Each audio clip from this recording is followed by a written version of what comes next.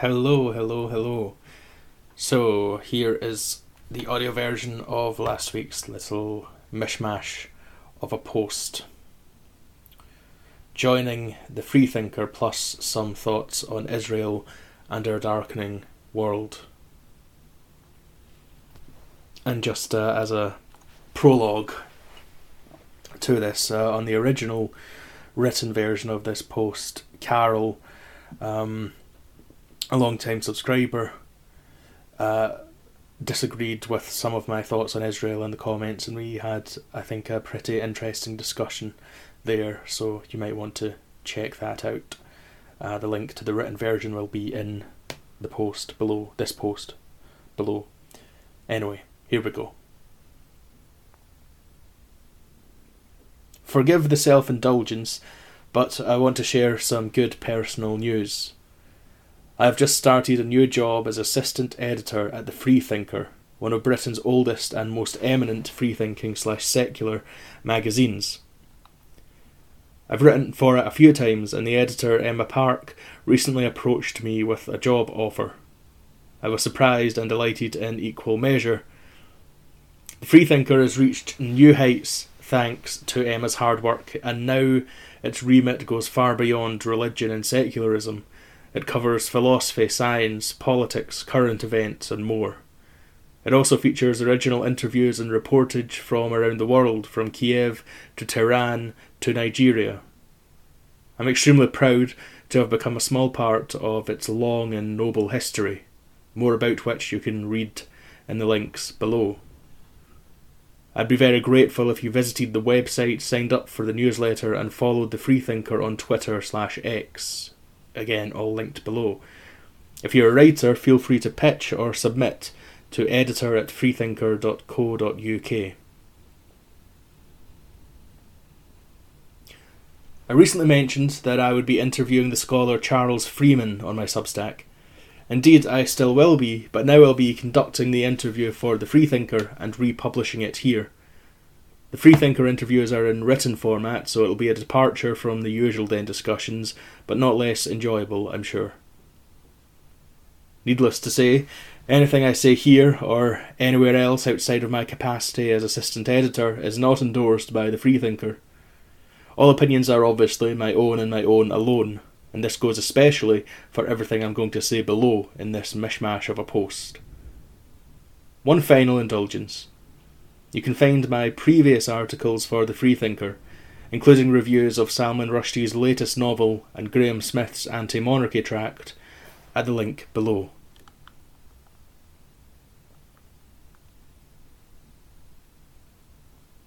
And now, some thoughts on the war in Israel and our darkening world.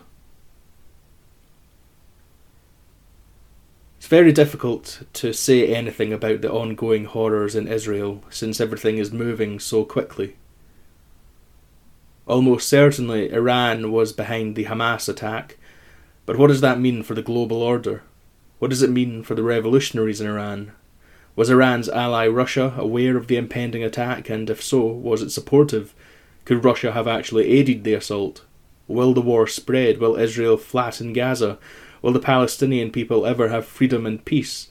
What will happen to the peace talks between Israel and the Arab states?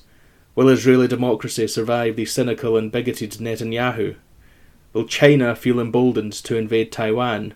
Will America's might be spread too thin to respond to China if it does?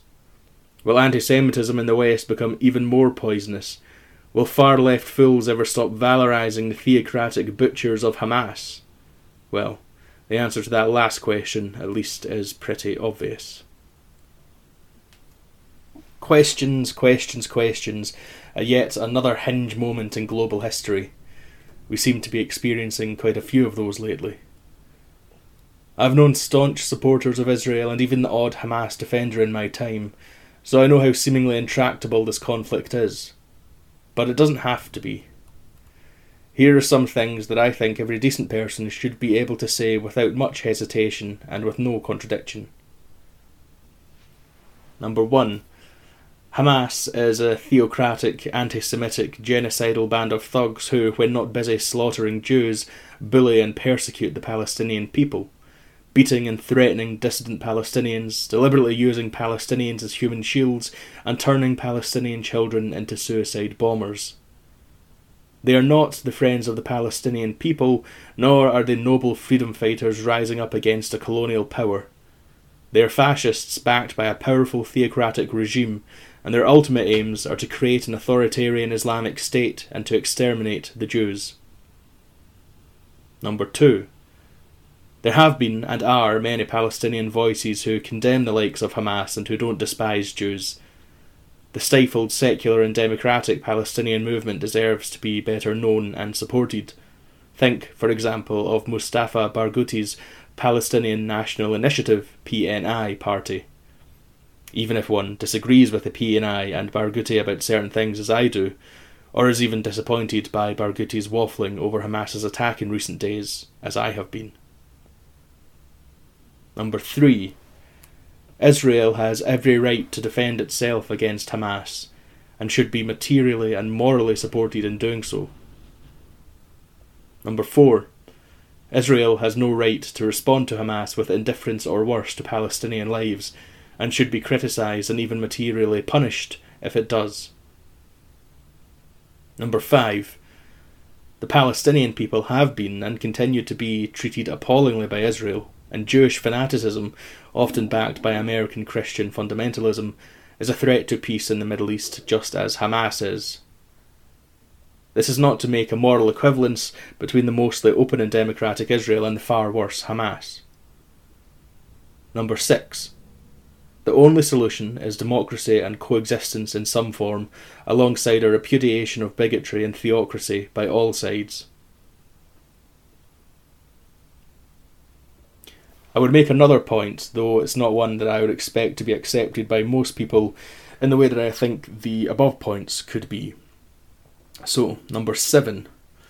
The two-state solution, moribund as it has been in recent years, is still the best hope for peace, creating, as it hopefully would, two democratic and relatively secular nations living side by side, if not in harmony, then at least peacefully. Those who call for a unified, secular, democratic state encompassing all of Israel-Palestine, a contingent that includes Mustafa Barghouti, have my sympathy, but I don't think it is a feasible option, not least because it would likely lead to the mass murder of Jews by Islamists and the people the Islamists have exploited and indoctrinated for decades. We live in a darkening age. An anti-democratic axis is forming, if it has not already formed, between Russia, China and Iran. The Israel crisis is part of this broader story, and might prove to be a central turning point in it. It is all too easy to fear the end of liberal democratic internationalism, pressed as it is on all sides and from within by vicious enemies. These words of W. H. Auden haunt me more than ever. Exiled Thucydides knew all that a speech can say about democracy, and what dictators do, the elderly rubbish they talk, to an apathetic grave. Analysed all in his book, The Enlightenment Driven Away, the habit-forming pain, mismanagement and grief, we must suffer them all again. But there is always hope. Salman Rushdie, in his memoir Joseph Anton, cited and took heart from Günter Grass's response to an interviewer who had asked if the flame of the Enlightenment was fading. Quote, "But there is no other source of light." End quote. There is no other source of light. That's the thing to keep in mind right now, more than ever.